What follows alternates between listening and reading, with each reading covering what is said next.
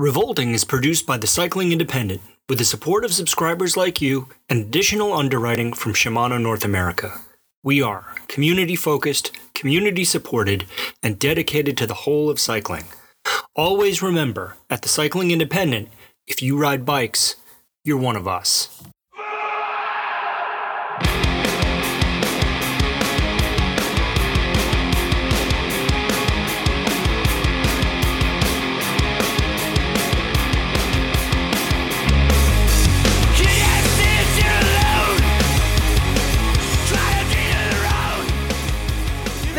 This is Revolting.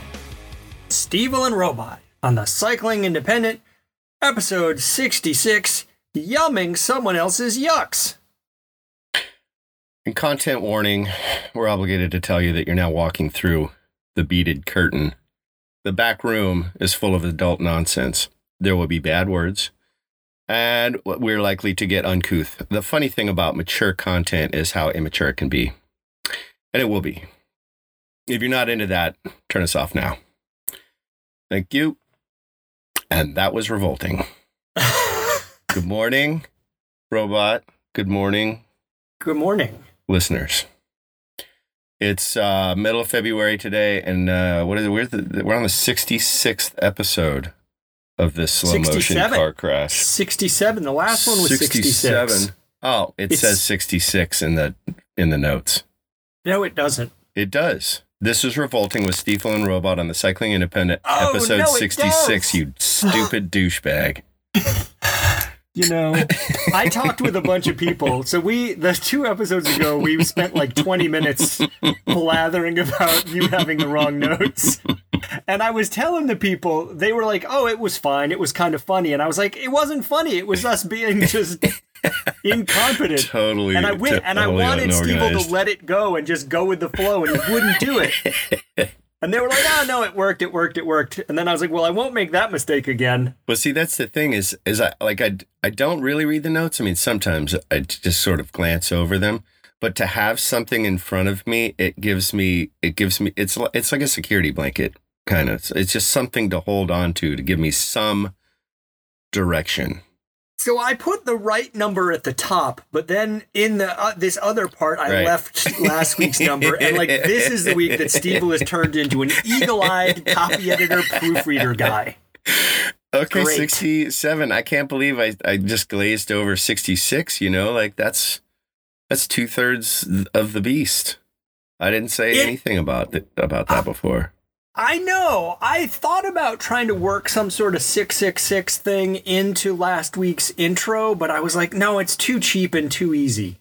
Yeah. But maybe you just shouldn't miss an opportunity. I don't know. Well, I guess it wasn't that important because I didn't catch it at all last week. So anyway, okay, 67th episode. We're yumming someone else's yucks. We talked briefly, had a little, I guess, editorial meeting, and we're talking about, I was just thinking about pet peeves, like things that totally light a fire under me, and things that for whatever reason or another bug the absolute shit out of me. And like I think the pet peeve conversation is really funny because you can have that with someone and you really begin to break down. Somebody says like, I cannot listen to people eat, and so I think, okay, that's reasonable, but I mean, that's kind of out of left field, but it's also, this is the thing that sticks in somebody's craw. And inversely, there could be all manner of things where you say, like, what's something that totally lights a fire under you? And you just say, fucking matchbooks and swizzle sticks. I don't know what it is about these things, but I just absolutely love them. I collect them, whatever it is. That's pretty interesting. I mean, I'm just picking those. I don't have a thing for matchbooks or swizzle sticks, but I have a thing for matchbooks, but that's okay. Yeah, I like the idea because I have so many pet peeves and they're all bullshit. Like, I can't listen to other people eat. Well, you're going to be around other people eating all the time. It's like one of the things one of the 3 things we have to do to survive. Yeah. Yeah. I should be clear, that's not one of my pet peeves.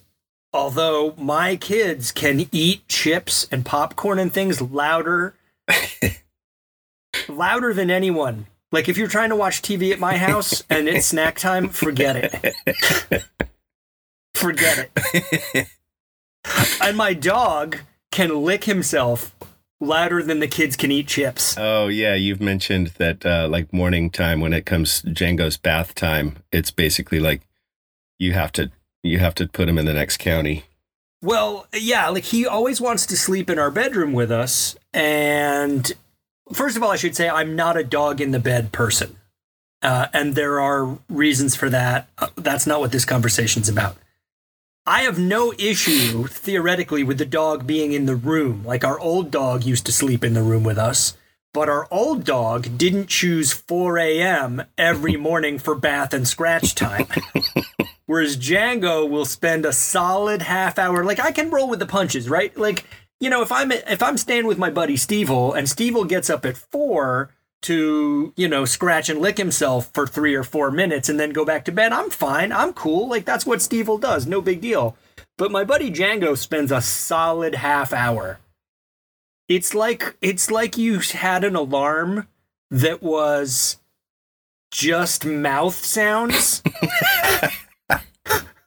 I feel like I wouldn't be able to go to sleep just with the anticipation, like, kind of like the uneasy anticipation that, well, I know it's coming, you know, like it was yeah. Would you rather, where you say like, would you rather go to like get punched in the stomach before you go to sleep or get punched in the stomach the second you wake up? And I or something along those lines. And I said that I would rather get punched in the stomach, like as I was going to sleep, because there would be such an abundance of nervous anticipation or I can't even think of the reluctance or something. You're just dread, kind of, yeah, where you're thinking, I'm going to go to sleep now, but I know in 6 hours I'm going to get socked in the stomach, and I just can't, you know. And every time you woke up or every time you stirred, you think like, oh, is it coming?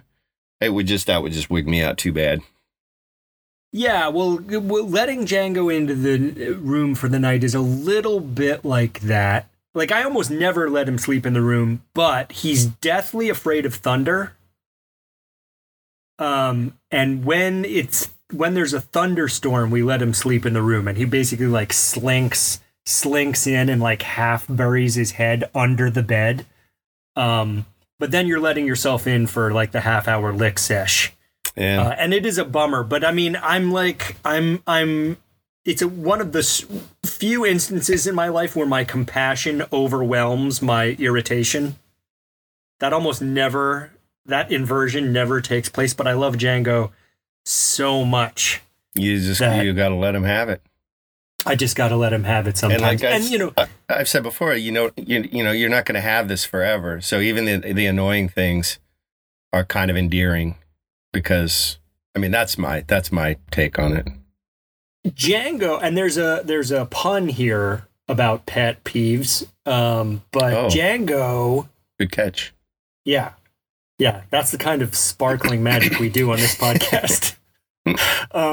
Django is gross. Like very regularly, we say, how is it that we love this animal so much and he's so gross? Yeah. And I think, I don't know what this is, the like perversion of love, where like he will come up and begin to lick my face, and it's gross, but I let it go on and on and on because I love him so much. And one of my favorite things to do is bury my face in his smelly head. And I just like rub my face on his head, and he purrs kind of like a cat. Like he's a very rewarding dog because he will snuggle you and love you. That's the magic of pets. I mean, they just, you know, it's like an extension. He's a smelly extension of you. He's your smelly shadow. It's amazing. I was thinking about animals this morning and how this is the first time in 20 years, over 20 years, I've not had an animal. And it's such a bummer but also there's a ton of freedom because I can just bail whenever I want to. And so, anyway, we're burning a little bit of daylight here. So yeah, pets are awesome. Yeah. Established fact. Okay. We got that handled. Let's do music. Let's do a music pick. Just no transition from one thing to the next. We're just jumping right in. Music pick. My pick this week is the album Wonderful Rainbow by the band Lightning Bolt. And this maintains a motif in the revolting music picks of two-person bands. So Lightning Bolt is probably, I think, apex noise rock. It's sort of like, there's a bass player and a drummer.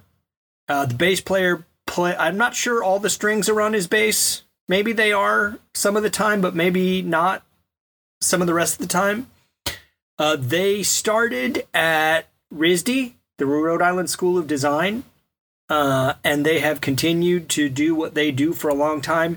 I think Lightning Bolt is kind of the test case for listenability, in the sense that so the music they make is not very accessible to most people. And so whether you're going to like noise rock as a genre or not, I think can kind of turn on whether you can find good things in Lightning Bolt or not. This album, Wonderful Rainbow, is their most accessible record. Okay. Where are they from? I thought I knew what you were referencing, but now I have no idea what you're referencing. I don't know anything about this band. They are from Rhode Island. Okay. I sent you a video of them at Taiko Club in Japan. And so one of the things about Lightning Bolt is they don't play on stages. They set up down in the crowd. Yeah, I do like that. What's that? I do like that. Yeah, so there's a video on YouTube. This is really a powerful thing, actually. It's for the song Dead Cowboy. And they're at Taiko Club in Japan, and it's this massive, seething crowd all around them while they play this just rip-roaring song. And everyone is sweating and tense. Like, the energy in it is over the top. And the drummer sings. He wears a mask that looks a little bit like a cross between a lucha libre mask and a serial killer mask. And the mask has the microphone kind of in it. And it is low fidelity, to say the least. Not all their songs have singing. A lot of them are just like crazy riffs. It's very frenetic music. I like to listen to it if I'm riding a trainer inside. It's really good trainer music if you're trying to go hard on the trainer. I very seldom am doing that because I greatly prefer outdoors to indoors, but it is amazing. Okay. And I don't remember. I don't remember the video. I don't remember anything. I feel like you're having a conversation with me, thinking that you're having a conversation with somebody else, because nothing that you're saying is ringing a bell. Well, what I can tell you is, much like our earlier establishment that pets are rad, you now saying you don't remember something that was very clearly a thing that happened in our relationship is also not a newsflash. And 1,000%, it's getting when worse. I show you this video again, you're going to be like, what? Oh, yeah, of course. And you got your car stolen at the Guar show. It's going to be that moment for you. Or it'll be something that I've never seen before, and I will contend until my last breath that nothing that you say ever happened. That's true. That could happen. Okay, Lightning Bolt, Wonderful Rainbow, 2-person band, which we're both fans of. I also love alternative venues and alternative performance efforts. Like playing in the pit, or playing in a laundromat, or playing on a riverboat, or playing, in a a power station or steam plant, like a junkyard. Like those were shows that I always like. Those were the types of experiences that I always really appreciate. And I also, relatedly, love bands with two drummers. I think that's a really cool aesthetic. Oh. Dirt Bombs is one. Melvins have been playing with two drummers for a long time. I just think that's super cool. Maybe a little extraneous is the term, a little unnecessary, but I think it's awesome. Anyway, whatever. Doesn't matter. Okay. It all matters. Matters. My music pick of the week is I just went and bought a bunch of records. And as soon as I sat down in my dumb little closet and I had the recording software open and I had Skype open and I had the notes open and I had an email that I sent to myself this morning open. And then I realized I didn't have a music pick. Like I put all of my toys into their proper places except for one half of the component of what we talk about. So I had to scramble, and Robot reminded me that a record that I just picked up this week is the studio album by High on Fire called Divermis Mysteries. Came out, I think, 2012. And what can be said about High on Fire that hasn't been said? They are the masters of their genre. Perfect metal, sludge, earache brutality. And this record's no different. It's maybe not the kind of music you want to put on when you're making sweet love with your partner, or it is. Yeah. I'm not the bossy you or anyone. So that's it. Divermis Mysteries by High on Fire and Rainbow Bliss by the Bolts of Lightning. Lightning bolt, wonderful rainbow. Jeez. Okay. What's this episode about? Sometimes I just want to live. I just want to live in the Revolting Podcast. I just want to live in a dumb space where nothing matters and everything's funny. This is our 1 hour a week where nothing matters and everything is funny. I mean, to us, Well, I think I told you, like last week we recorded, and we do this typically where we we finish the episode and then we just talk for a while. Mm-hmm. And I think I told you that this is one of the most relaxing hours of my week. Because so many chuckles. Wait, you said that? You don't remember any. Did you say that when you sent me the lightning bolt video? Do you know my name? I swear to God, like, I haven't, knock on wood, but I haven't had a lot of concussions. I doubt that. I don't. Go on. I probably had a couple concussions. I think I probably have over the course of all of my years. But I feel like increasingly, I don't know if I have like some onset of some incurable disease or something, but like the more time that goes by, the more I feel like Gilligan after he got hit on the head with a coconut. Like, I don't know anything. I can't remember anything. I'm just overwhelmed with information and nothing makes sense. Yeah, I can relate to that. I don't want to go too far down this rabbit hole either, but do you feel like that show overused the coconut as a plot device? No. Okay, let's get back to what we were talking about then. It's absolutely entrenched in like our generation's lexicon. Like if you say that you got hit on the head with a coconut, everybody knows exactly what you're talking about. Oh, we can make a radio out of coconuts. Of course you could. Okay, Professor, and, Ginger and Marianne, both, lovely. And I Dream of Jeannie. Like there were a few women in my formative years that I saw on television where I was just enamored and I never understood Ginger, obviously in her sparkly gowns and her glamorous ways used her sexuality to control poor impressionable young Gilligan. Sure. And she would like move in for a kiss and he'd run around and turn into a palm tree. And then he'd lose his memory, and then the episode would start, or whatever, And I just like that was always something that I was so perplexed by. I wanted her to want to kiss me as well, but I was also terrified of the idea of being kissed. I think yeah, probably. But was there also some sort of like deep homoerotic thing between Gilligan and the skipper? No. What? No. Get out of here. No. No, probably.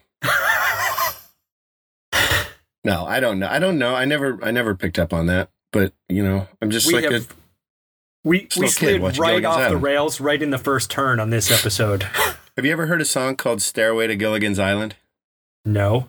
Oh, Google it. It's amazing. That's my other music pick for the week. Stairway to Gilligan's Island. Yeah. It's a banger.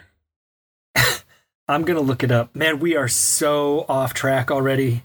Let's get back on. Or do we have a word from something we need to break for? Yeah, that's a good idea. Let's beg people for money. Oh, that's what we're going to do. Yeah. Got it. Okay. Chuck Woolery, 2 and 2. Oh, hey, it's story time with Steve-O. In 1992, I lived in Denver with a couple of bike punks named Mark Dickerson and Dave Strunk. They were both ex-messengers who worked in shops around the Denver area. And one thing that Mark imparted upon me was sort of the importance of Shimano as an entity in the industry. He would go on at length about the painstaking efforts they would put into every product they brought to market. And his enthusiasm for Shimano as a company, as well as the products that they made, was undeniable and infectious. It was really at that point in my relationship with it as a company that I fell in love and I never looked back. So forever and ever, happily ever after, Steve-O and Shimano sitting in a tree. So, all right, this episode, it's about the little things we like. Maybe you don't like them, and that's okay. Maybe you like some stuff that we don't like. Yeah. And that's okay, because clearly Robot and I are of one brain, and we like and don't like all the same stuff. We're not yucking other people's yums, kink shaming, none of it. Unless you're a pedophile, in which case, fuck off. We're yumming their yucks. We're trying, for once, to keep it real positive. Yeah. Oh, I didn't read that part before I told pedophiles to fuck off, but I think everybody can agree on that. Yeah, I think that's the one place where you're very strongly encouraged to yuck someone else's yum. There's an Instagram feed and a Twitter feed called Mug Shotties, and it's really funny. It's all just attractive women, mug shots of attractive women with what they were arrested for. Yeah. And I was encouraged by a recent one of this young woman who had engaged. She was a high school teacher and she had a relationship with one of her students.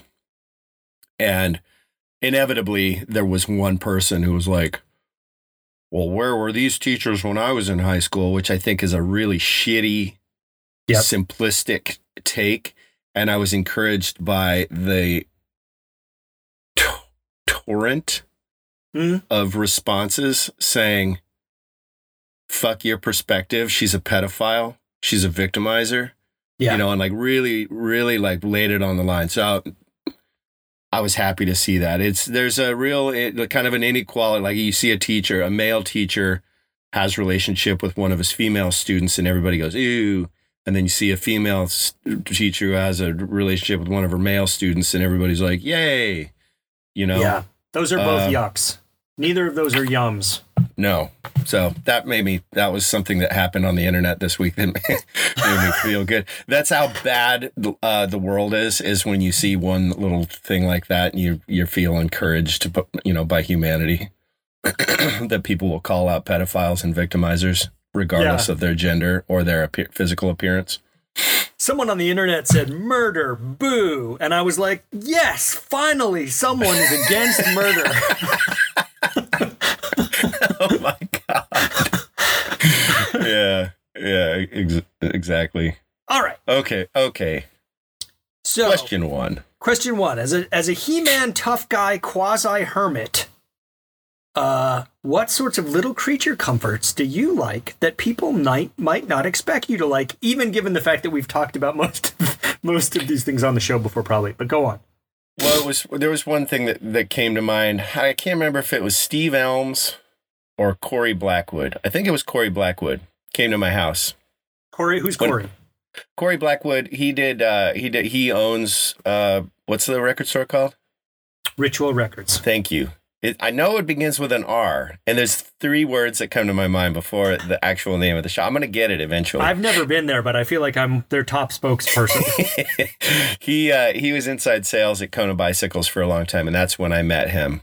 And then he's done a couple of just kind of general shitty retail management positions until he bit the bullet and bought this local record store and is absolutely killing it.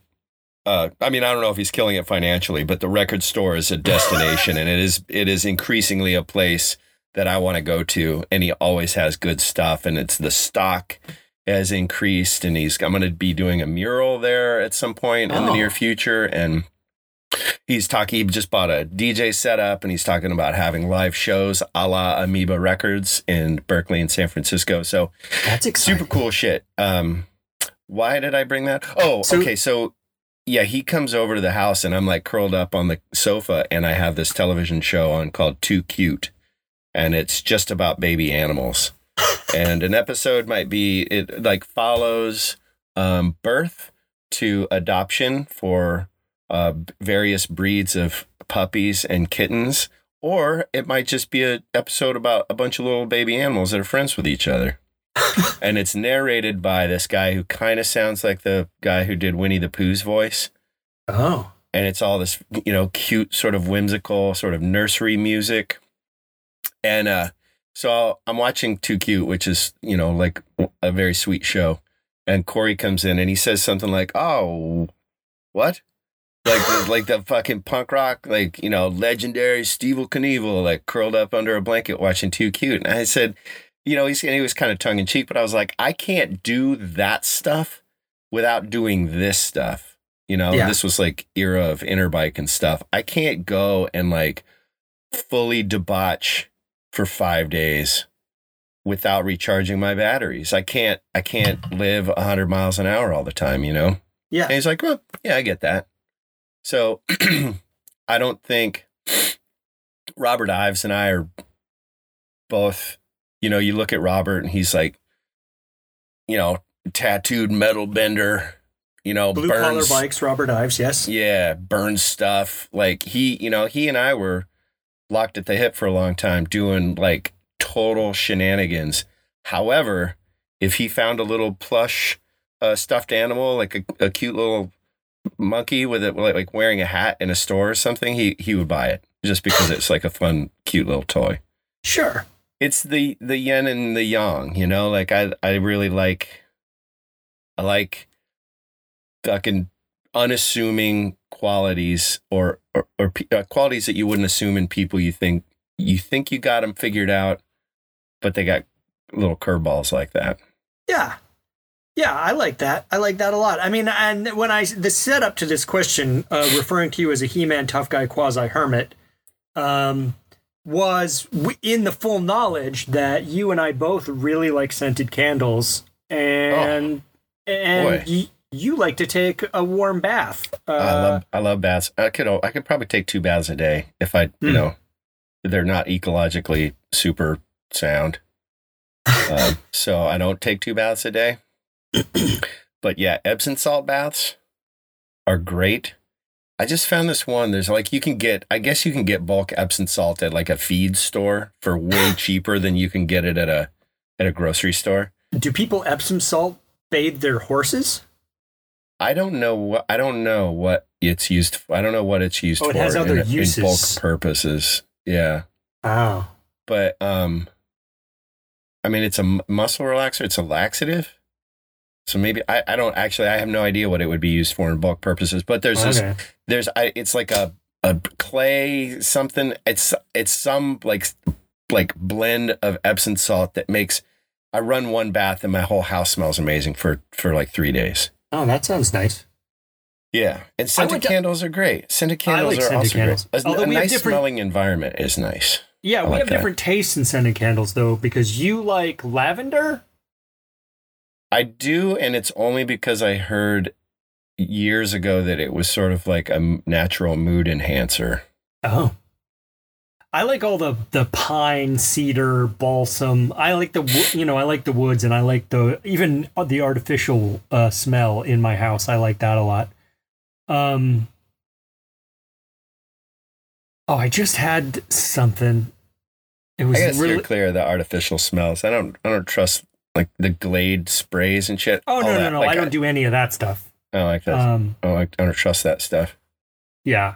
But I do. I can't, like, a nice smelling environment it's very comforting to me.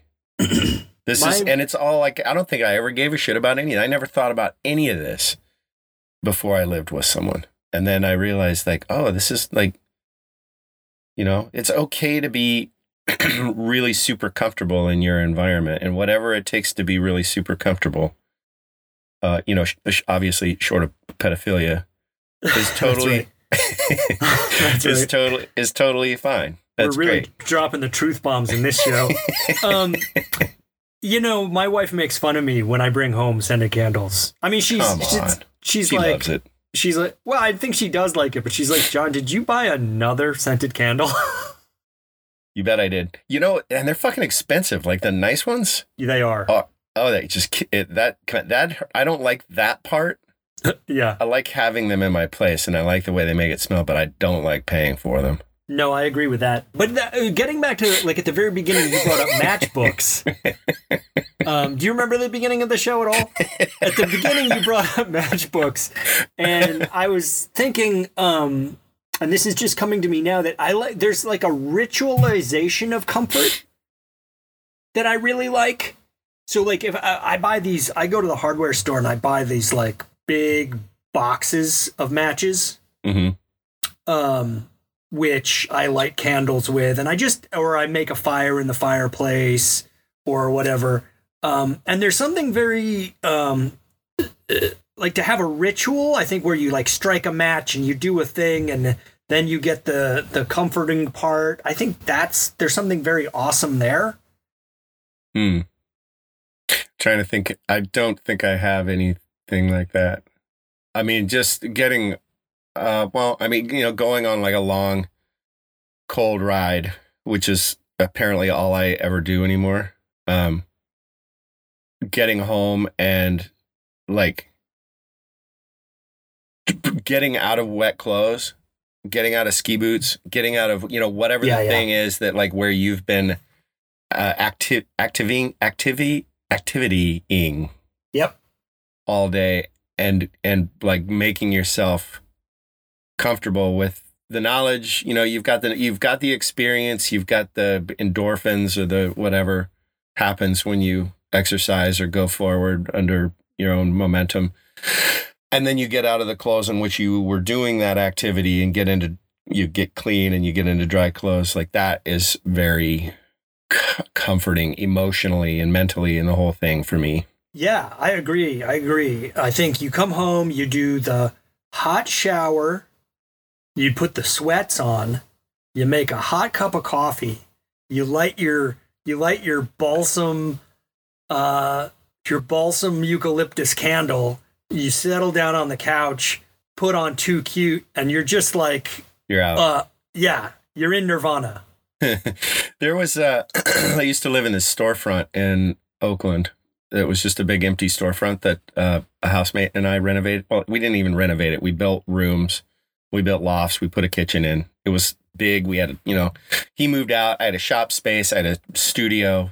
It was great. But it was the kind of place that you, like, if you went in, you were guaranteed, 100% guaranteed to get a splinter somewhere. Yeah. It was pretty raw. It was pretty raw, but I really loved that space. And I used to go, I was working for an art installation company, and I, like, fucked up my back. Turns out I had a fractured process in one of my lower vertebrae, and it was ouch, impinging some of the nerves. And so I had essentially what felt like really profound sciatica. Yeah. It radiated, and I was on disability for a year, and I asked a physical therapist. I did PT once a week and massage and all this stuff. I mean, I was in nirvana. It was incredible.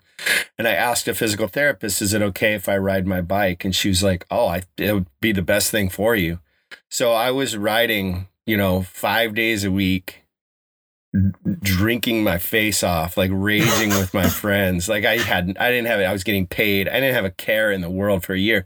But one of the things that I loved the more than anything is I'd wake up, I'd have coffee, eat breakfast, go on a ride, come home, lay down on this junk sofa that I found on the street. This was back when you could like take furniture, refrigerators or whatever off the street. They had a junk night, and there was like, you could just go take whatever you wanted from in front of people's homes. And like half the stuff in my place I picked up off sidewalks. So I had this, it was cool, comfy sofa, and I'd lay down on that watching whatever TV. And every time I would wake up and my cat would be like balled up in the crook of my body, like in the middle of my body. And then I would paint, and then I would go to somebody's house and drink 1 million beers, and then I would do it all over again the next day. It was a perfect, the best time of your life. It really was. And I just started seeing my ex, and I had this great little community, but it was like that process, that sort of ritual, that schedule was absolutely. And I knew, people always say, oh, well, in hindsight, I wish that I'd really acknowledged like how blissful this point in my life was or whatever. But every day I woke up and I was excited to do it all over again. So that was, there was nothing uncomfortable about that. It was a perfect existence, really. There's something about not having advanced needs. Like the thing with comfort is it kind of goes both ways, right? Like you cultivate this experience that's like luxurious and nice, and it sort of fucks up your ability to enjoy living in a place where splinters happen all the time, but it's actually great. Yeah, it was good. That place was great. I was paying, I ran power. I found this weird big box in the wall, and it was pre-metered power. So I basically just ran all of the power for the place from pre-metered power. So I didn't have to pay for electricity. I think I was paying $600 a month for 1,400 square feet. This was before the ghost ship fire and before weed was legalized. And like, there's nothing like this exists now. All industrial or semi-industrial spaces are either they've been co-opted, and the tech industries, that sort of had an influence. And then when the ghost ship fire, any space, it was almost any space, like from Vancouver to San Diego, any like, quote, artist space or illicit workspace basically just got shut.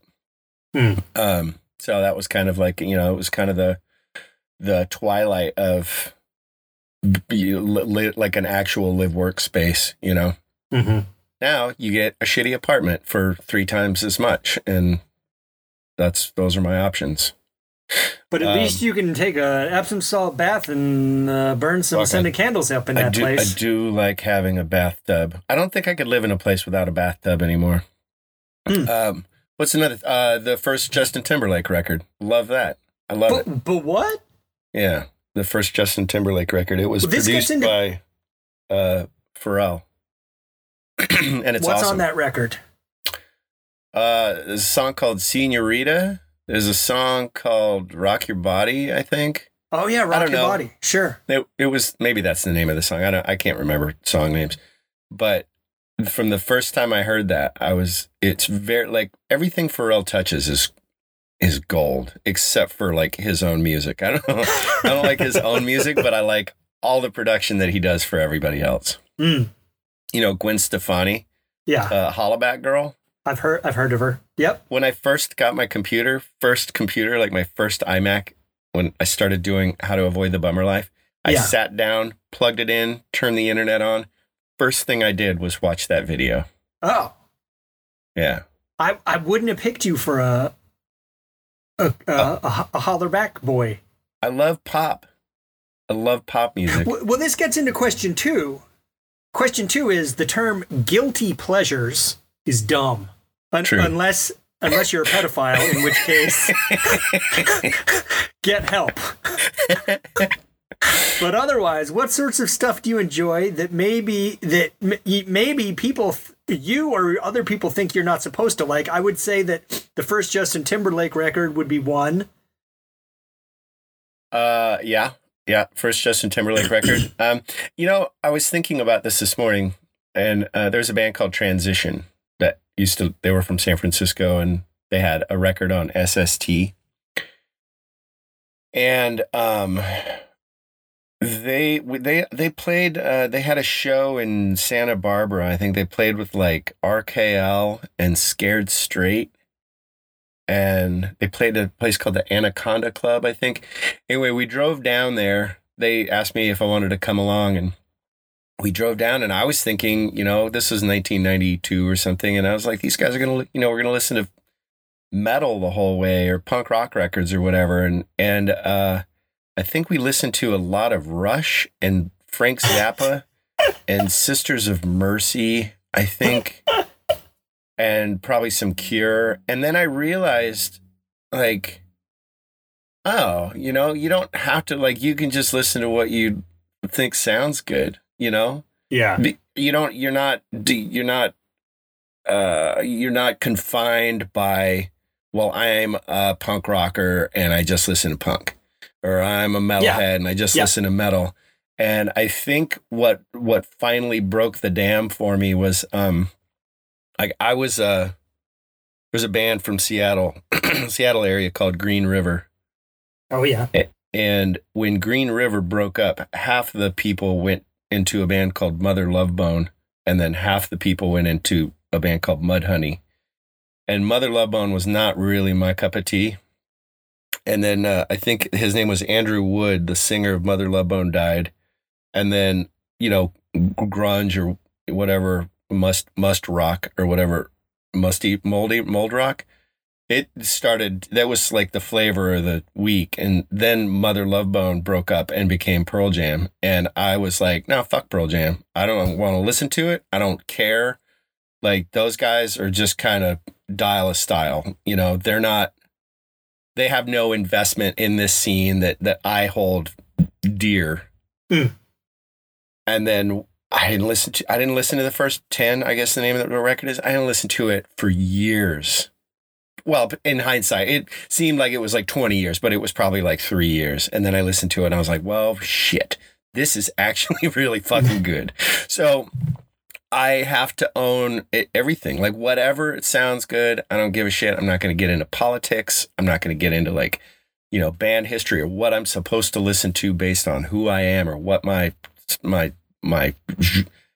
whatever style, genre, my directive in life is. I can't, if it sounds good, I'm just going to go for it. If it feels good, I'm going to go for it.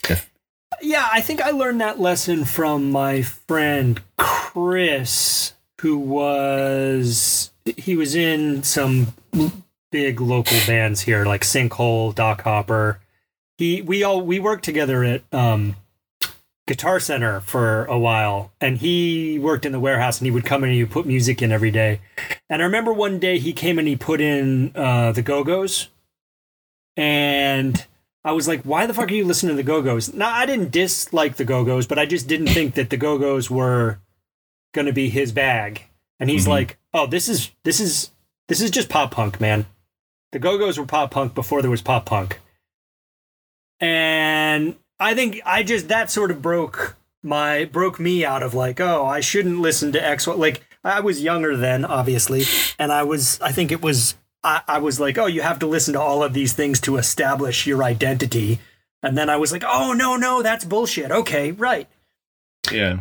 And so, yeah, I think I can listen to any genre as long as the music is kind of like honest and I don't even know. I think my wife gets really frustrated with me because I listen to one thing and love it, and then she'll say, "Well, you must like this thing," and I'm like, "Nope, I don't like that at all." Yeah, it's really I think it's fascinating. Having grown up with I've talked about the record collection that my dad had was huge. So I grew up listening to, I loved the Beatles. I loved Iron Butterfly. I love the Beatles. I loved Cat Stevens. He had the Jesus Christ Superstar soundtrack, which I totally adored. So, growing up, I had a really and the Beach Boys, holy shit, loved when I was in first grade. Endless Summer, I don't think there was a record that I could have loved more. It was just absolutely checked all of my 7-year-old boxes. And I think that, somewhere along the way, probably 7th grade, I was like, nope, punk rock's all there is. I'm not going to listen to anything else. Punk rock for me forever. And probably that kind of held through high school. But oh no, that's not true, because I was really into Joe Jackson and stuff. I don't say, like, I was kind of breaking out a little bit, but once I was in college, and then I decided that I just I'm basically denying myself all of these experiences and all of these pleasures by saying that this is the only stuff that I can do because this is my personality, or this is what society would expect of me, or something. Yeah, I mean, I think there's an arc to all of this. There's like a story arc to all of this. I think you have to. It's a little bit like modern art, right? So people will look at modern art and say, "Oh, I could do that," or "What's good about that?" or like they don't get it. And I don't always get it either. But my point is that a lot of times what's happening in art and in music is based on what's come before. There's a story.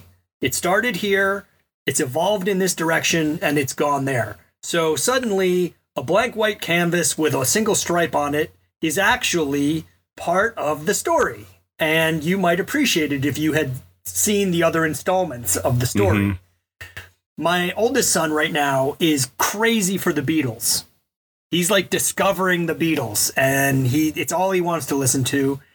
And like, I don't listen to the Beatles, but I like them. And it's because it was part of the story for me. When I was probably 10, I discovered 9 or 10, I discovered my dad's record collection, and he had Beatles records, and I would put them on and listen to them. And there was this process of educating myself about what music was what.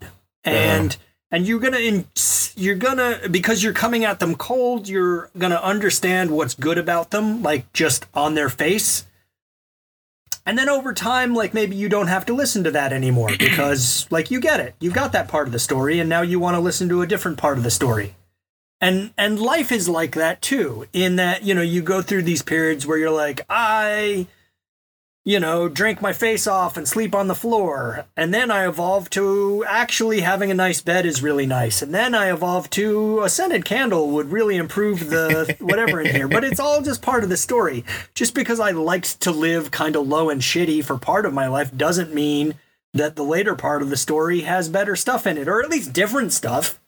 Yeah, and I think there's something to be said. I don't know. I mean, in your story, there was something to be said about me not feeling like I was worth more than that, too. Yeah. Like I was kind of throwaway until I began learning that I wasn't throwaway, and that I did deserve to not sleep on the floor, and I did deserve to, be safe and comfortable in my environment. One thing I wanted to mention, I was like talking about the table of rock and roll. Like nothing that we know would exist without these 4 legs. Mm-hmm. And then I decided there's 5 legs. I had to shift. I know. It was hard. It wasn't a hard decision, but I contend, and I love talking about this because people are like, well, what about big band? I mean, big band John Bonham wouldn't. He was influenced by It's like, fuck that. It's the people that bridged what came before with absolutely no blueprint to what came after. Mm-hmm. And we can agree that nothing rock and roll wouldn't exist at all without the blues, but the blues didn't have rock and roll in mind. So No. I say it's the Beatles. Like them or not, everyone has been influenced by the Beatles. Mm-hmm. Black Sabbath, Mm-hmm. the Stooges, Robert Johnson, and Chuck Berry. Without those four people, rock and roll wouldn't exist. And I won't even argue the point because I'm right. I think that you will argue the point. You may be right, but I think you will enjoy arguing the point forever. I'm not going to argue with you. It's a fun debate. You know, there's people, I know people who like music theorists and people who know way more about music than I do. I don't know if I can anything. It just seems like infallible, unflappable. It just seems like it's like the truth. That's how it feels for me. I buy that. I accept it. I mean, and it makes my mind spin a little bit because I really like music that seems to come out of nowhere. And the best example for me is Bad Brains. You know, you have a bunch of black dudes who are accomplished jazz musicians and sort of free thinkers, and they think, you know what, we're going to invent hardcore. We're just going to invent this other music, and we're going to get imitated by like a bunch of, for no reason we can figure out, angry middle-class white kids who are all going to imitate us and make like their own angry music. But we're doing something that they don't really understand. Yeah, I think that's what I like so much about music documentaries is that you can see the lineage. Yeah. You know, you'd be a documentary about, you know, interviews with Dr. No or Daryl, and they say, you know, like, oh, the sun rose and set on X band for me. Like, who influenced those guys? Yeah. And then who influenced those guys? You know, it always goes back to the Beatles. Dio wouldn't exist without the Beatles. Yeah. Sabbath wouldn't exist without the Beatles. Motorhead wouldn't exist without the Beatles. And without Metallica wouldn't exist without the Beatles. You know, you don't hear the influence, but it's undeniable. And the Beatles really wouldn't exist without Chuck Berry. Exactly. What's really interesting to me is that, you know, people say, I don't like the Beatles, or I think the Stones were more influential. But the Beatles, I could be totally out of my mind on this, but I think the Beatles predated the Stones. And the Beatles, they came up with that from thin air, essentially, and obviously, you know, blues, black music and stuff like that, but nothing like what the sounds they were making existed anywhere in history. Yeah. They put all of those little puzzle pieces together. Yeah, it's true. I love it. I think it's super cool, but I don't really like the Beatles. I like, I mean, I don't listen to them. I don't listen to them, but I do love them, and there are certain things that I like. I Am the Walrus is a punk rock song that got written in like 1966 or 67. But we're way off track again. Sort of. Other creature comforts? I don't know. I love remote control trucks. I love it so much. I go to sleep watching remote control truck videos, and I wake up watching remote control truck videos. I've had people stay over, and the first thing I want them to see is some remote control video that I found. I don't know what it is. It's wholesome. It's relaxing. I love that I thought it was the dumbest thing I'd ever come across on the internet, like only like 7 years ago. And now I'm just a fucking kid in a candy shop. I think you and I both grew up. So we've talked about adventure people before, and adventure people were like the non-licensed. So if you think in the late 70s, Star Wars action figures started to be a thing. And I loved Star Wars, and I love Star Wars action figures. The adventure people were like, if someone just said, well, we're going to make action figures for just exciting regular life stuff. There was no franchise. It's Princess Leia, except she doesn't have her hair like that, and she's wearing cargo shorts. That's right. I'm in. And Luke they had all Skywalker these, has a beard. They had jeeps and helicopters and stuff. And so you and I had some of this stuff. And I think I also had some of the Evel Knievel toys where you would like wind up Evel Knievel and make him jump over stuff. And I look at remote control trucks as like when we were that age, we were like, what if these helicopters could really fly? What if I could drive this truck without like pushing it around with my hand? Well, now, what? The truck drives itself? Or like I can control it? But I mean, it's perfect. It's a dream. It's a perfect extension of that. All I ever wanted, I dreamt of having Stomper 4x4s and I could shrink myself down, but I wasn't fragile. So like if the truck fell down the stairs, I wasn't going to get completely obliterated. Right. I mean, that's like, I thought so hard on this stuff. It was like borderline obsession. And now I have trucks and I get to go and like get lost in my imagination. And I came across this one dude and he has videos. I didn't even know that scale trucks could look so realistic. So I saw, I was like, holy shit, this dude is absolutely destroying his truck. And then I realized that it was just a scale model, but he had like ladders and pallets and all this stuff in the back of his truck, which flew out when he was driving over these bumps. And it tickled me so much. And I will go, now I have a truck and I just got like $40 worth of miniature fucking gas cans and nitrous tanks and stuff yesterday. And there's a guy named his business is called Sorry, and he makes like professional grade fingerboards, like aluminum cast trucks with urethane bushings and wheels and little bearings. And he's done 2 boards for me of graphics from boards that I've released. Yeah. And so I have these like scale skateboards in the back of the truck and to shoot a slow motion video. And I'm just like by myself, like I'm by myself, probably, I don't know, 60% of my waking hours, but I'm in the woods and I find like a little incline or a little jump and I shoot slow motion videos of the truck launching and all of the shit falling out of the back of it. And then it's just like tiny things all over the ground. Like I don't even focus on that because that part really stresses me out. Yeah. But then I'll watch the video and it's just this rainbow of detritus. Like I've seen them. I love them. I just I laugh so hard. I'm just by myself, like in absolute delirium. And also, I like used to make fun of like whatever rollerbladers because like I'm a skateboarder and skateboarders are supposed to make fun of rollerbladers and scooter kids. And like once I got into remote control trucks, it was like, well, I can't make fun of anybody about anything now forever, except for pedophilia. It's a beautiful thing. It's a beautiful thing.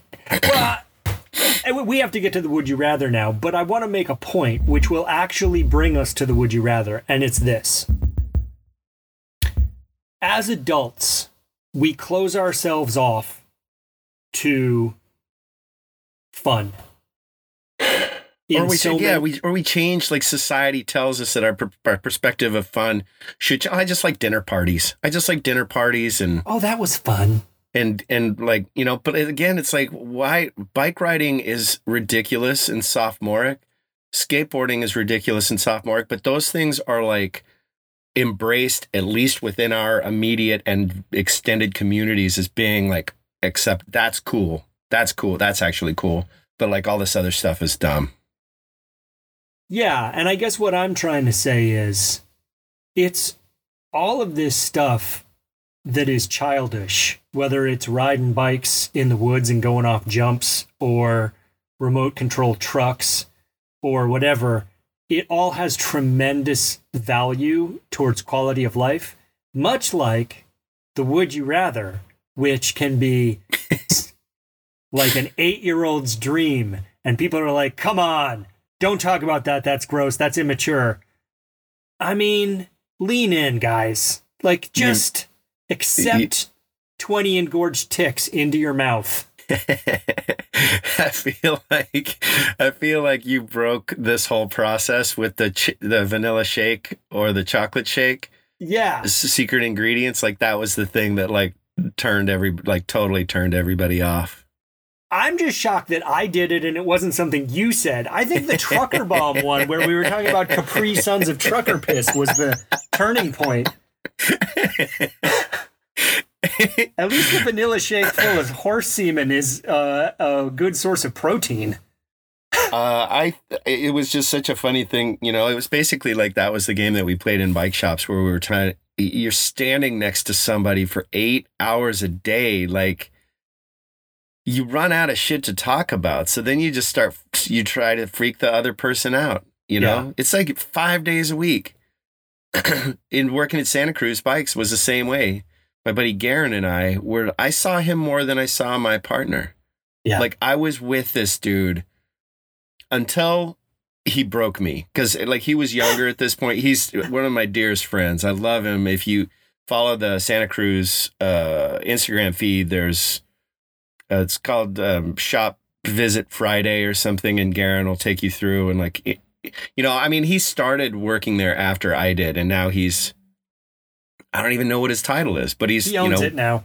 Yeah, he's really well entrenched in the company. He's invested professionally and personally, and he's just one of the sweetest dudes. I love him so much. And at the time, though, he had this uncanny inability to never keep a thought from being verbalized. Everything that crossed his mind, he would say. And it was just fucking relentless. And we were about to go on Christmas break. And I just unleashed on him. I mean, all I had to do was wait a few more hours and then I wouldn't have to see him for 2 weeks. And I hurt his feelings. Oh. Like, I pulled no punches and I said horribly mean things to him, and it made him very sad. And it took us a little while to recover. Which thankfully, you know, we have.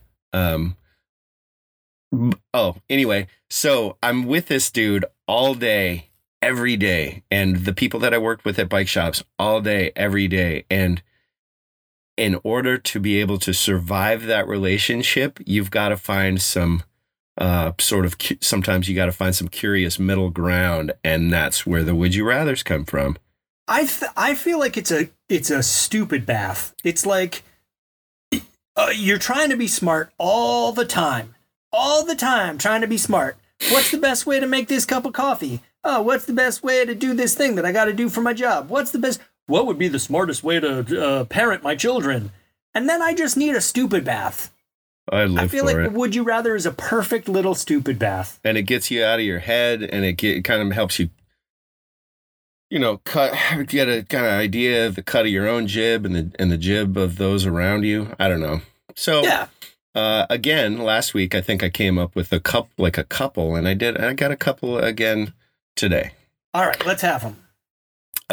Would you rather be able to see your friends whenever you want, but only electronically, or only see as many people as you could fit into a 24-hour visit once a year?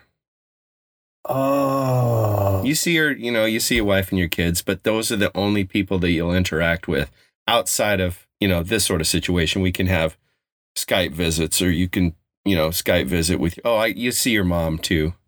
But otherwise, like anybody else, you gotta just visit with electronically. So my choice is see everybody electronically all the time, or don't see anyone, but you can see everyone one day a year in person. Mm-hmm. Jeez, that's tough. I like this one because it's two bad options.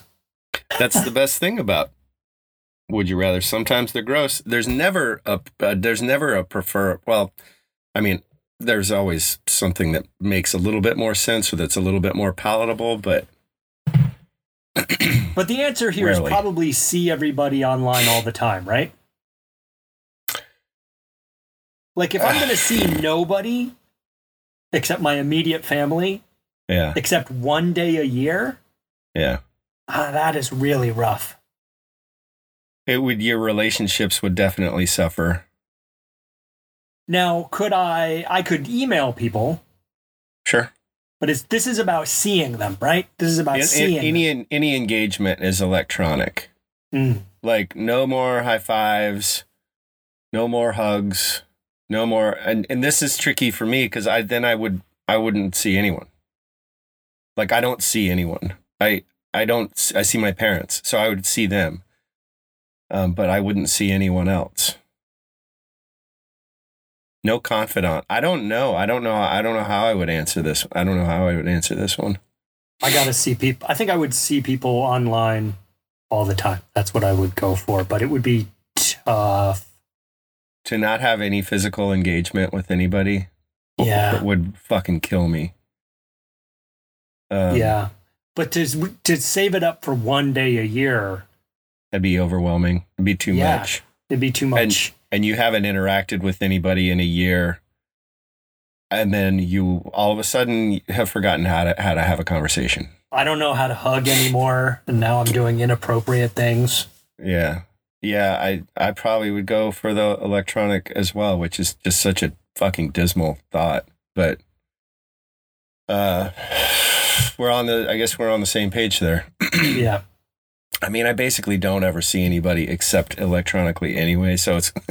I feel like you and Donkey Lope Greg meet up in the woods 4 days a week and just like brood and complain together. He's grumpier than I am. It's wild. He is a fucking grouch. That's good for you. But there's also, there's like different shades of Greg, and my favorite version of Greg is Finger Guns Tony, I think his nickname is. And he is just deliriously happy. Like he is the brightest version of himself. He's a complicated man. He's so mad and he's so grumpy, yet at the same time he is just out of his mind psyched. I don't know. I don't know what to make of him. I got Joe, I got Greg, I got my newest, the only friend. Well, no, that's not true. But one of my newest friends, his name's Cocaine Josh. And I like him a lot. He's a drummer. He's really cool. Okay. So we're gonna old boy it basically and see people electronically. Old boy being the Korean psychological thriller. If people haven't seen that, I encourage it. Don't see the one with Josh Brolin. See the original one. All right. Okay, there's a great fight scene in it too in the original that is just unfucking real. So there's my recommendation. Now the other one. Do you know? Have you ever worked in a restaurant? Oh yes. Have you ever had to clean out a grease trap? I've never cleaned the grease trap in a restaurant, but I have had restaurant cleaning experiences that I don't want to have again. Okay. The grease trap is basically where all of the sludge winds up, and it is hell on earth. It is rancid, and it smells worse than 1,000 corpses. It is fucking horrible. I still have PTSD, and I haven't even been near one since I was in high school. It is the worst sludge on earth. So, with that in mind, would you rather spend a day wearing a mask made of grease trap material? You know, so it's like a mud mask, like you go to a spa. Yeah. But you have a mask made, so it's a day of grease trap stuff. Or spend, and this is 12 hours. Like this is, 12-hour shift. Or spend a 12-hour shift with a gallon bag. If you've ever used photograph paper, it comes in these plastic bags and they fit perfectly on your head, and you pop them on and they're like stacked. They look like chef hats. Yep. Somebody puts let's say a coffee cup full of fleas into it, and then you affix it to your head, so you have a bag full of fleas on your head for 12 hours. Oh, wow. while you were setting that up, and it was a really long, torturous setup. While you were setting that up, I was like, I can't wait to hear what he's going to say after the grease trap, because I'm definitely not taking the grease trap. But the fleas are a no for me. That's a no. Fleas on my head for 12 hours? They would be the fattest, happiest fleas in the land. When I was a kid, we lived in Alabama, and we had these friends, and they had a Saint Bernard. And I always felt like it was kind of mean to have a Saint Bernard in Alabama. The dog was like never not drooling all over itself. Mm-hmm. But it was also horribly flea ridden. And so you would go over to their house. Like I would go over there to play with their kids, and we'd be like rolling around on the carpet. I'd be like, ow, what the heck? Like all these itchy little bites. Gross. Oh, it's terrible. I never knew about fleas. Like growing up in Colorado, we had horseflies. And maybe like an odd tick if you were down in the lowlands. Yeah. Mosquitoes. And that was it. And then I moved to California for college. First week I was in town, I stayed on my sister's sofa in this house she lived in Berkeley. And I just got ravaged. And I'm like, what the fuck is this? I circled them. It looked like I circled every bite on my legs just out of boredom one day. I had like 500 bites on my legs. Like I was just getting annihilated. And then I realized, you live in a dirty college house with a cat, and Yeah. So I was like, I didn't even know what a flea was. And then I wound up, they're everywhere. Yeah. I was blissfully unaware. I think the flea elimination technology is pretty strong now. So like Django doesn't have any fleas. But yeah, I'm going to go with the grease trap face. It's going to smell so bad, and you're going to have such biblical amounts of breakouts afterwards. I know, but the fleas, man, and fleas carry diseases, and you're going to have to shave your head and do some sort of medical, both of these is a medical emergency. Both of these is a story you can't tell at the emergency room. Walk into the ER at hour 12:01 with a bag, taking a bag of fleas on the top of your head. Yeah. Oh, you'd be so itchy, so ravaged. Okay. Okay. I'm going to go with that. I'm going to go with the grease trap face mask too. Grease trap face. I keep thinking I had this experience. I worked at a Tex-Mex place in Alabama. I think we've talked about this before. And I was the bus boy. This was high school. And you would take these enormous garbage cans. You would drag them out to the dumpster. They didn't have wheels because no one had thought of wheels on heavy garbage cans yet. But also, it's not anybody else's problem because you're the dishwasher. So you got to. People really. I don't know how it is working in kitchens now, but you were like sub basement on the totem pole. Yeah. As a dishwasher. And you would drag this thing out to the dumpster so many times that actually there was no bottom on it either. Check. And they would use 2 mil garbage bags because no one thought of making a garbage bag that didn't tear either. So you'd have this basically 60-pound bag of rancid refried rotten beans, trash, cheese, and rice in the Alabama heat. And then you would try to get this dumpster up and over the edge, the garbage can up and over the edge of the dumpster. And I remember one time just fully taking 50 gallons of this stuff down the front of me. Pretty much at the beginning of the shift.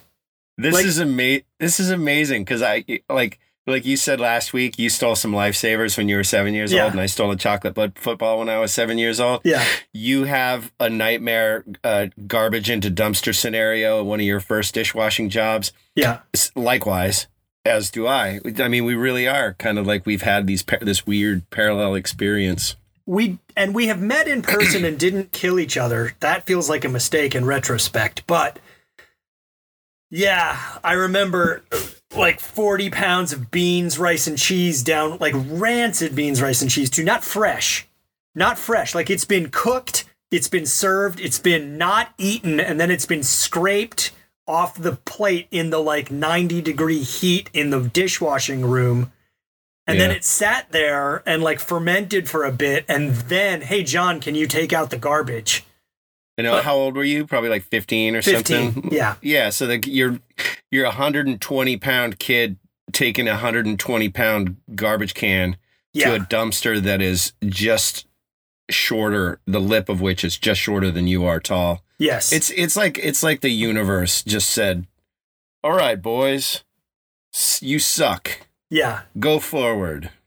Anyway. Or as if the universe was like, well, you're almost an adult. You might escape childhood with some shred of hope. We're going to extinguish that now. I like your version better. Okay, I'm gonna bang out the outro. Do it. We're a hour and 13 minutes. This is pretty good. Too far. Thanks for listening to Revolting. You're a real champ. Right now, we don't have a sponsor.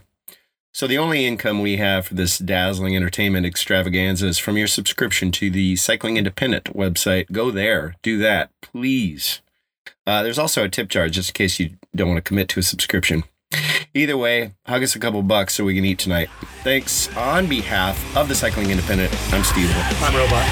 Don't forget to suck it.